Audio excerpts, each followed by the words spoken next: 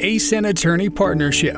Legal alerts. Date October 1, 2021. Author İlker Yılmaz, Can Sözyaş, Aybüke Gündüz Solak, Yiğit Açar.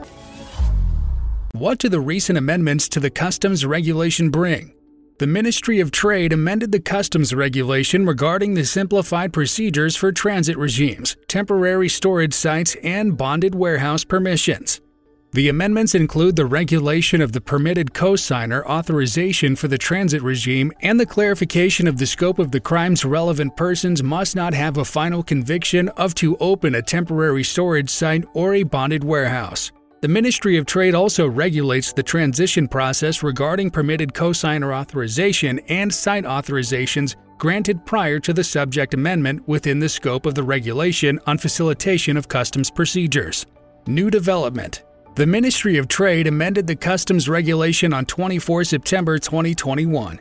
The amendments regulated the permitted cosigner authorization and updated the provisions on the conditions for operators of temporary storage sites and investment permissions.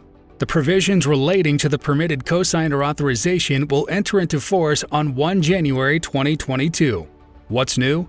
The amendments introduced permitted cosigner authorization as a simplified procedure for the goods subject to the transit regime. The authorization is granted to persons who wish to carry out transit transactions without presenting to the Customs Office of departure the goods subject to the transit regime. The Ministry will regulate the conditions and the procedures for the permitted cosigner authorization applications as well as cancellation and suspension of authorization, customs procedures, and other matters regarding the permitted cosigner authorization.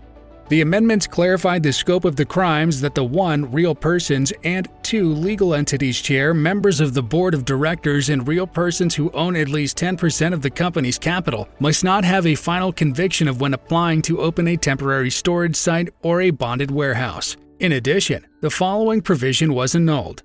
The applications on warehouse investment permit, temporary storage preliminary permit, as well as opening and operation permits and transfer thereof will not be evaluated until any examination, investigation, inquisition, or lawsuit carried out by the customs authorities regarding the listed crimes is concluded.